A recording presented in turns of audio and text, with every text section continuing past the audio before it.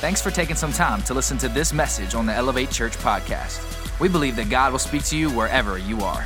Now, let's prepare our hearts and hear what God has for us today. Elevate Church, my name is Pastor Pierre Duplessis, and I am so thrilled for the opportunity to step in this moment and just be with you this weekend.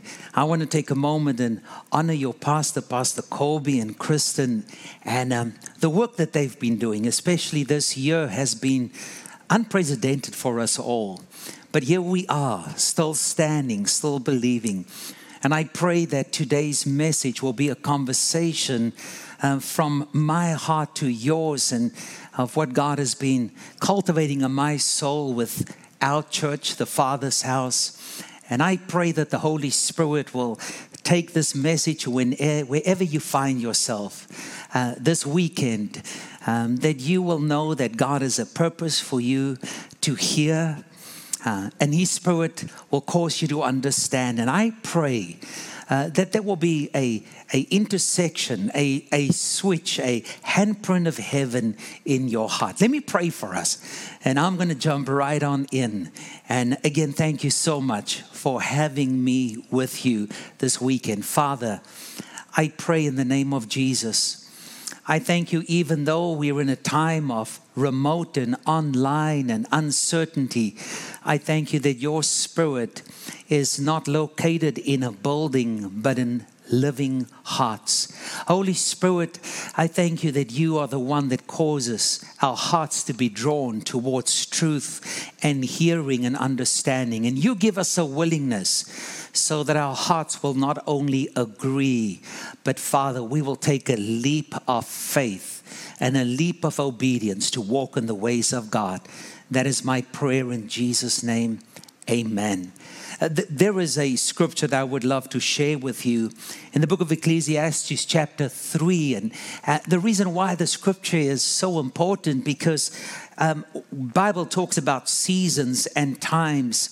Ecclesiastes 3 verse 1 says, "For everything that happens in life, there is a season, a right time for everything under the heavens." And I know God has made everything beautiful for its time. God has also placed in our minds a sense of eternity. And then it begins to speak about whatever was and what will be is already with God. And I don't know about you. Somebody in our congregation made me a t-shirt that has these words, because in a time where there is so much uncertainty, what an awesome reminder. What was in the past and what will be in the future already is with God. Our God is seated in power in the midst of our uncertainty. It is not His uncertainty. But I want to talk to you about trees today, which has such a parallel to seasons, growth, and time to our lives. You see, I come to discover that trees don't grow steadily. Trees don't grow in season and out of season. Trees grow seasonally, ring by ring.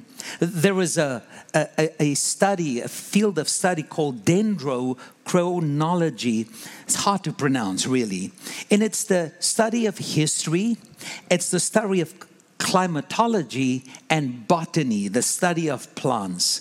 And literally they combine those three things to understand the growth of trees in seasons and in times. Because when we look at the cross-cut of the tree that our team has prepared for this message, you will see that there are multiple rings on this tree. Now, what is so interesting, I took the meticulous time to count every one of these lines. And what is so interesting about it, I count 46 lines and worked it back, because you can find the age of a tree by beginning to count the lines, the growth lines, all the way to the center. And this tree, according to what I have counted and I understand from this study, was planted in 1975. Now, for many of you, you were not even born in 1975. Let me tell you some of the things. If this tree could have a voice and he would tell you, or she would tell you, of the beginning of when there was inception of this tree. In 1975, oil was $13 a barrel. It was the end of the Vietnam War. Margaret Thatcher was elected the first woman opposition leader to the Conservative Party.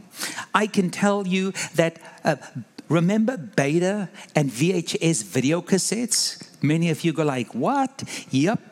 Those were the wonderful days when we had to get these big old tapes and watch movies on it and rewind it and play it. And the movie of the year was Jaws. Isn't that amazing? Jaws was the movie of the year. And I can also tell you that it was an incredible season and time. That was 1975. And what they can tell us, that the age of the tree, you will find that each of these growth rings are not the same width. That the width of these rings really was determined by a few factors, because it speaks of the bounty of growth in that time. The wider the ring, the richer the bounty, and the smaller the ring, the harder that season of growth.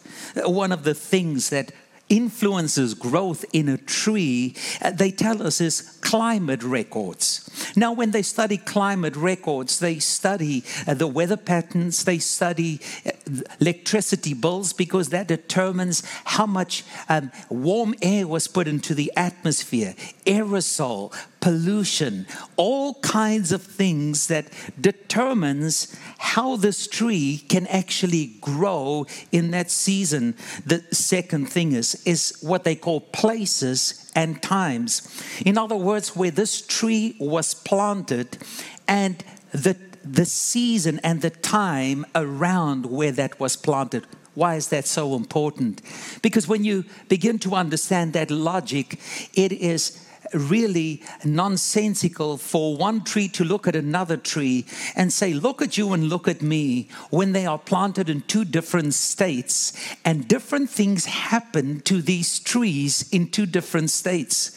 That's why the Bible says it is so such a waste of time for you to compare your life to anyone else, to look at somebody and say, man, look at them and look at me, because you've got to realize where they are planted and where you are planted, and what is happening in time in their life and your life will determine a much different outcome in growth in your life to theirs. But you see, the lines that mark these growth rings either represent, as you can see in early years, large rings that talks about a bounty of growth. All in these later years of growth, you will see that they are very tiny and they're close together. We talks about that year's scar of dormancy. And in this tree, you can see this major big scars that this tree carries as a reminder of a full story that has happened in that tree's life. You may say, Pastor P, why are you sharing tree information with us this weekend when so much is going on? Well, I believe there is a parallel with trees and the story of our own lives. Because you see, I believe we too, like trees in parallel, grows seasonally. We do not grow bountifully all the time, because you see, each season of our lives are either marked by flourishing, that's why we are growing, or there could be a season of dormancy, and sometimes a season where we experience death. But listen, there is always a season of resurrection of whatever is going on when we stay rooted in a life-giving well of water. Because the Bible says that he who began a good work in us is able to complete it. And I want to say to those of you who are experiencing bounty, rejoice.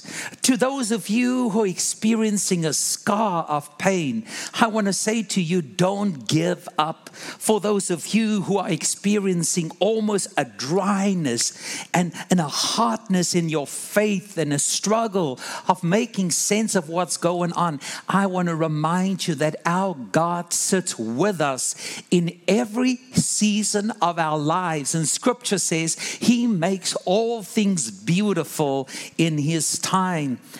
I believe a theology that teaches an ongoing bountiful growth every day, in every year, in every month, and every week is disconnected from the reality of real life. So what am I saying? I'm saying if somebody had to take a crosscut of my life and your life, they would find similar rings that tells a story of our lives in time. And we will find that what really influences our growth is time, places, people, and the influences that comes from time, places, and people.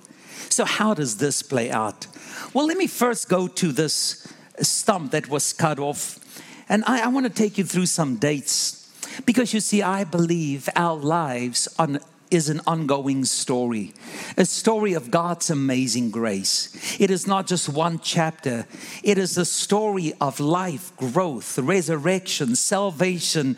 A story of hard times and good times. A story where God seems quiet and God is loud. In 1999, over here is when my family relocated from South Africa to the United States. In 2001 is when we planted the Father's House. Oh, actually, no, that was in 2002. And 2001 was 9/11 that forever changed how we live in the United States.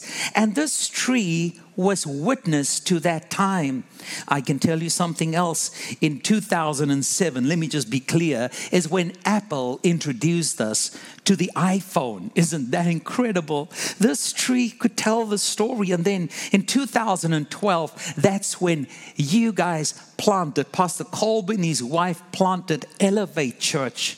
In 2018, I can tell you was the hardest year of my entire ministry experience. It was marked by stunted growth, personal, emotional pain of disappointment and a feeling of abandonment. And is this the end?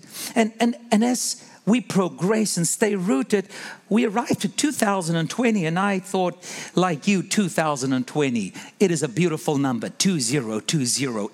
It absolutely has to be a brilliant year because you can write a rap song around 2020.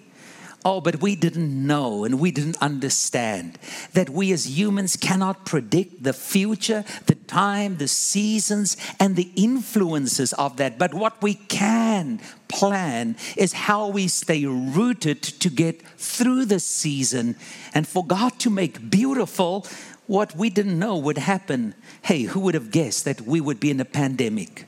Who would have ever guessed that churches would be closed for almost a year?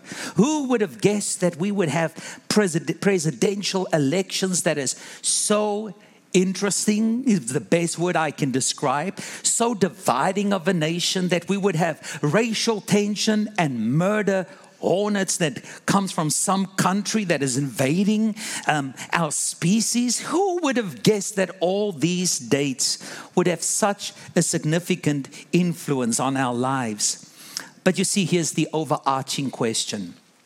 In the midst of what I cannot control, in the midst of what you cannot control, how do we stay rooted and sustainable so that no matter what comes, we can get through it and know that no eye has seen or ear has heard what God still wants to do after everything that is playing in on the season of our lives? You see, for some reason, I believe when seasons depletes us and when the hillside of our souls are cut dry and our our hearts are emptied out, how do we begin the regrowth? How do we begin to cultivate seasons of wide rings and bountiful regrowth that comes from it? You see, because I believe it's so important that we understand sustainability. Because if you cut down more trees than what you plant, you empty the rivers of fish faster than they can spawn. The impact of that is cataclysmic on the next generation and on the cycle and the food pattern and the very ecosystem of life. And in the same way, I want to say that if you and I don't understand that we have to plant ourselves in a way that's sustainable, that our children and their children and the future and our legacy will be deeply impacted by us not understanding the high importance of living a life that is sustained through hard times. But the obvious question is, how do you sustain yourself through hard times? Psalms chapter 1:1-6 in the Passion Translation begins to speak of this. Some theologians calls this the overarching psalm, the psalm of all psalms. And it says this: what delight comes to the one who follows God always. He won't walk in the step with the wicked, nor share the sinner's way, nor be found sitting in the scorner's seat. His pleasure and his passion is remaining true to the word of I am, meditating day and night in the true revelation of light. Listen, the outcome. He will be standing firm like a flourishing tree planted by God's design, deeply rooted. I want to say this again. Deeply, deeply rooted by the brooks of bliss, bringing fruit in every season of his life. He is never dry, never fainting, ever blessed, ever prosperous. Then he says this: but how different are the wicked. And when I refer to the wicked, as people that have turned their hearts away from choosing to be planted in the living water and in the word and the life of God. He says, they are like dust in the wind, driven away to destruction. The wicked will not endure the day of judgment, for God will not defend them. Nothing they do will succeed or endure for long, for they have no part with those who walk in truth. But how different is the righteous? Who's the righteous? Those who've chosen to be planted in the living water of God, His Word, His Spirit, His church, community, and worship. He says, this is what He says about them. Verse 6. How different for the righteous. The Lord embraces their path as they move forward, while the way of the wicked leads only to doom. But there is one thing that you and I need to understand, that we are the only creatures on the entire planet that can actually choose where we are planted. You know, I love planting things, and I've never been to a nursery where one of these saplings cry out and give me the signs and the feeling of guilt and cry out, take me home and plant me in good places. You see, we have got to decide where we plant things. And in the same way, we have the choice, like nothing else on the planet, to either choose or not choose where we are planted. And by not choosing, we are actually choosing. There is a poet, David White, in his poem, The Sun, an extraction of that. He says these words: I look out at everything, growing so wild and faithfully beneath the sky and the wonder. Listen to these words. Why we as humans, the one terrible part of creation, having the privilege to refuse our own flowering. Why are we the terrible part of creation that has the power of choice, yet we refuse the flourishing of our own lives? That is so potent. What you're saying is that we have the choice to not plant ourselves where we know where it will create flowering.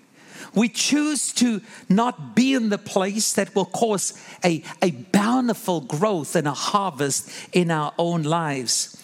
Because you see, the Psalms is actually giving us two choices. That we choose one thing, we've got to refuse the other. And by refusing the one, we are actually choosing the other. Because in a way, he has already established the outcomes. And he says this to us, the first choice we can make. We can be a people that choose to walk in the counsel and the advice of people who have a disregard for God. We can stand in the way of people who have a blatant disregard to obedience. Or we can sit around the conversations of cynical people that mocks God and the gospel and the word of God. And I want you to see the motion of movement. It's going from curiosity to interaction to conversation, which is really an absorbing of all of that toxicity that goes into the tree. He says, but there is a second choice that only you can make. He says, but there are those whose pleasure and delight is to be planted by the rivers of life. In other words, he says what they do, they delight in God's word and they meditate on it day and night.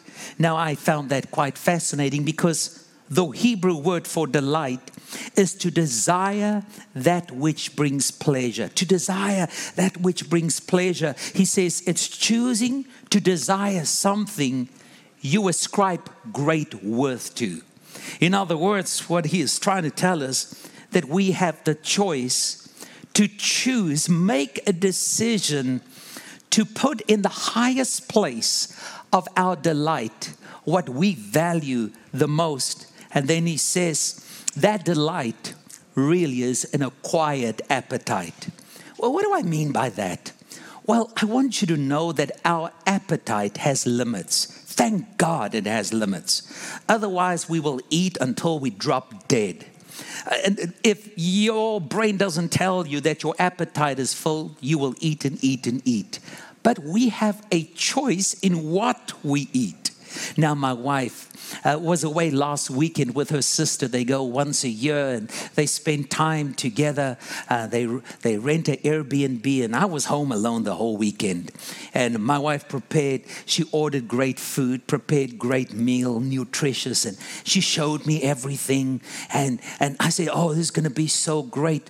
It's so nourishing, it's healthy. But I'm a grown man, so I'm kind of feeling embarrassed to tell you that I knew the food that was waiting for me that would be healthy to my body. But yet at the office, every time I get hungry, I would dig into Rice Krispie cookies. And once I start, I don't finish. If you deliver a pack of 20, I will eat through the whole thing. I go to Dunkin' Donuts. I love glazed donuts. I will eat a whole bunch of things that in that moment satisfy my appetite. And when I get home and I open the refrigerator, my appetite has been satisfied with the wrong thing. And I look at the food that I know will nourish me, but I have no desire for the food that will give life to me because I have filled myself with absolute junk. But in that moment, it becomes quite senseless for me to complain that I'm not feeling well. I'm always tired. I'm picking up weight and I have headaches. When I actually choose to fill my appetite with the things that cannot give nourishing life to my body. You see, in the same way, I believe when we choose to gorge ourselves and fill our appetites with things that are not life-giving, we watch endless amounts of Netflix and social media and fill our appetite with things that when we get to God and His delight, we have no appetite for Him. We've got to understand the consequences of that to the growth of our own lives. The second thing he says is not only will we have a delight, but we will meditate on it. Now, the word meditate means to murmur. It's a preoccupation of thought. I love how one writer said it. He said it's thought mingled with our breath. And worry to us is the most common example of meditate. because our mind begins to fixate on evidence, especially in 2020, on situations, perceptions, rumors, and we begin to meditate and brew on that all the time. Our minds are fixated and we play out the consequences and the predictions fatalistically into the future, and it becomes a magnet that believes that what is going to happen in the future is a reality. Why? Because we have given life by meditation to the things we fix our minds on. And I want you to know that unless we begin to understand that our obsession in meditation is only a spillover of our desire, because you see, whatever you expect of the future is what you are meditating on today in the present. And when I begin to meditate on where I'm not planted, it will produce in me anxiety and fear and uncertainty and a fatalistic view of the future. But when I begin to have an appetite for God and His promises, and I begin to meditate on what He said, and He's faithful and He's true and He's seated in power, and He has never forsaken the righteous, and He's with us, and what can separate us from the love of God? If that becomes my obsession, what I expect of my tomorrow creates in me almost an expectation of being pregnant with hope and not dread. And it's not the outcome of your thoughts as much as it is the outcome of your focus, your meditation on what you are focusing on and where you are planted. So I believe there is a beautiful story in the book of Isaiah where the tree behind me is such a powerful symbol of what God was saying to Isaiah. He said to Isaiah, Isaiah, I have seen the people, the nation of Israel. They've become a people that are rebellious, which means they've placed their ultimate hope in other things, not in God. He calls it idolatry. He says the second thing is they have rebelled against me, which means they have broken away from me. They have become independent and self-sufficient, and they've neglected the plea of the poor, the widow, and orphan, and have turned their face away from injustice. I've pleaded with them. But Isaiah, this is what I'm going to do. I'm going to cut the nation down to stumps. Everything that they take their pride in, I'm going to cut it down to stumps. Not only stumps, but smoldering stumps. He says, but don't lose hope, Isaiah. Because out of the smoldering stumps, out of what looks destroyed will come fresh, new living shoot. And out of that shoot will come redemption and new hope. But Isaiah, what you're going to see is going to look like destruction in this season. Now, when I look at 2020, I cannot help but to hear the leaves are falling and the branches are breaking. And I don't know about you, but sometimes it feels like the axe has been laid to the tree worldwide. And never in my history of being alive on this planet has everything been cut down to the same size that big churches, small churches, governments, everything is experiencing the same cut down, and we cannot control. We wish we could control what is. And when I look at this, I'm going, God, do you have another plan?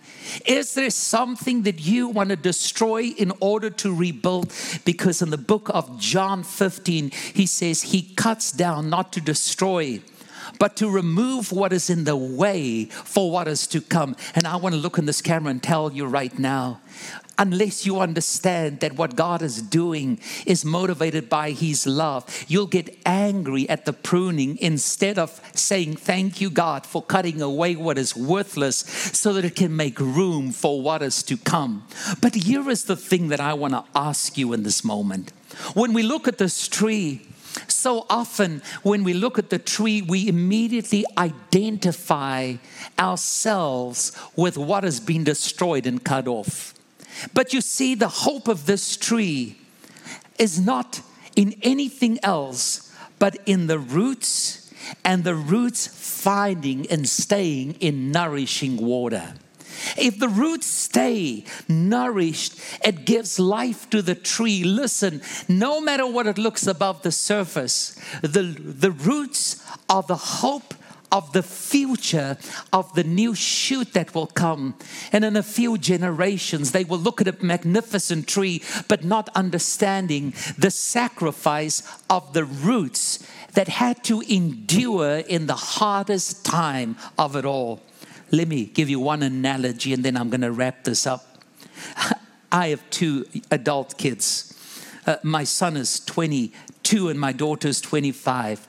The hardest moment or time or season in parenting my children was not when they were branches.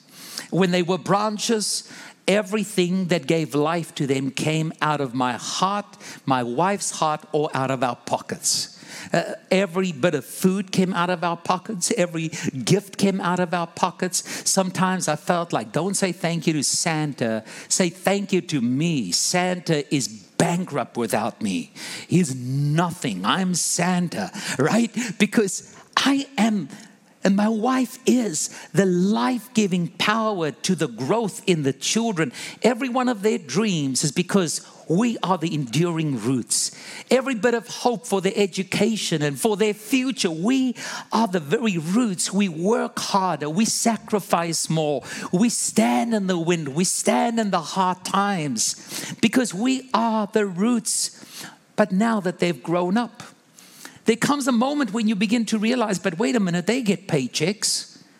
They cannot continue to be branches and simply take life from the roots.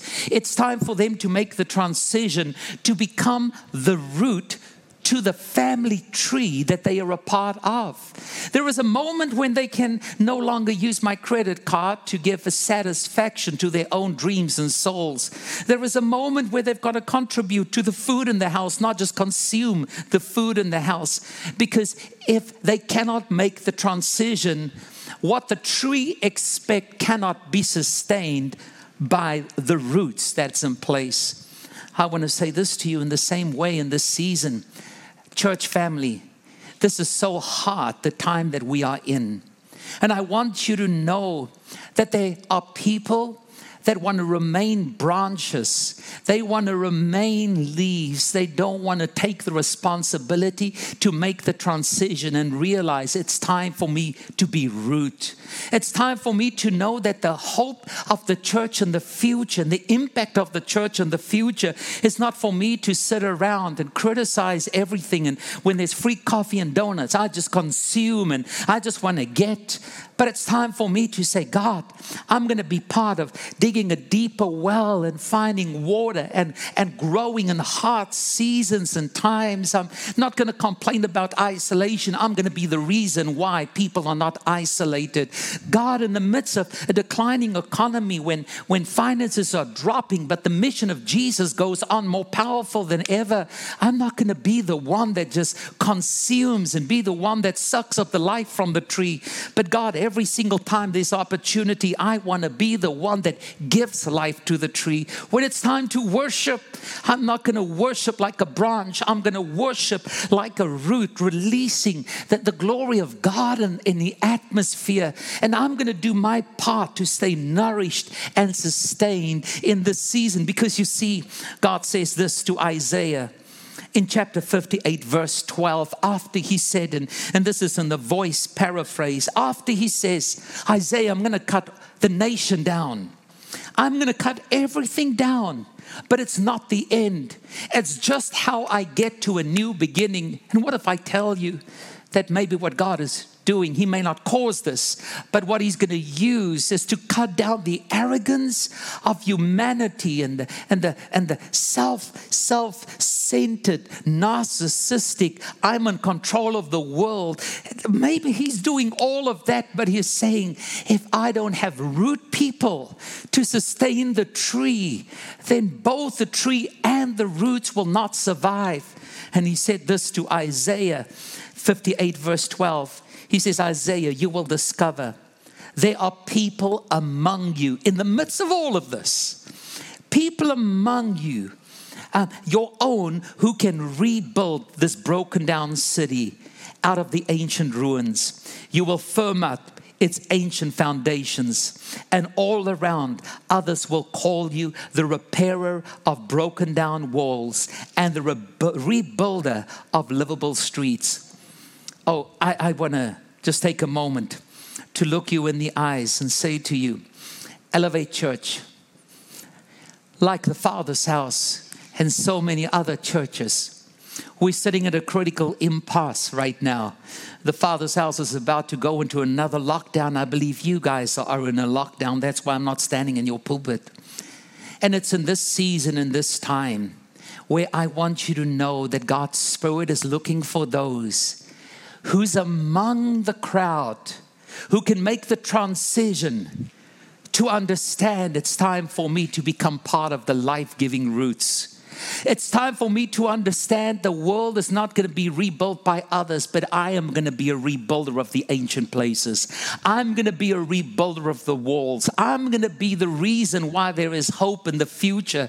And as you guys are preparing for your end year giving and for your vision and for your work among the community where God has planted you, even though the growth ring may look small, let me say this, root people, God is counting us in this season not to be afraid, not to be timid, but to dig deeper in His Word, to delight in Him and to meditate on Him, to be in community and to be in worship, to envelop our lives in what makes us people who are life givers to where we are. And I pray that as you look at the church, that you will not look to the church through the eyes of an unbelieving world, but that you would say, God, I'm going to be the roots planted by the streams of water.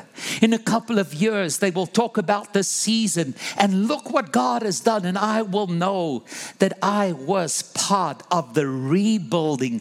I was part of the life-giving. I was part of the sustaining. I was part of the sacrificing, because the Bible says, I have never seen the righteous forsaken or their seed beg for bread. Listen, God has a vested interest in people who are roots. God has a vested interest to bless you and sustain you. God has a vested interest to ensure that your life is ongoing and flourishing. And the invite today, as I look you in the eyes, is to make the transition, is to say, man, it is time. It's time. I cannot be 42 and live in the basement and just eat all the food upstairs. And my parents carry the burden and I carry the joy. It is time for me as a follower of Jesus. And it's not age dependent. It is maturity dependent. That I'm going to be part, that my story will be written. That after the pandemic and the cutting down, that my name is written and mentioned as a rebuilder of the wall.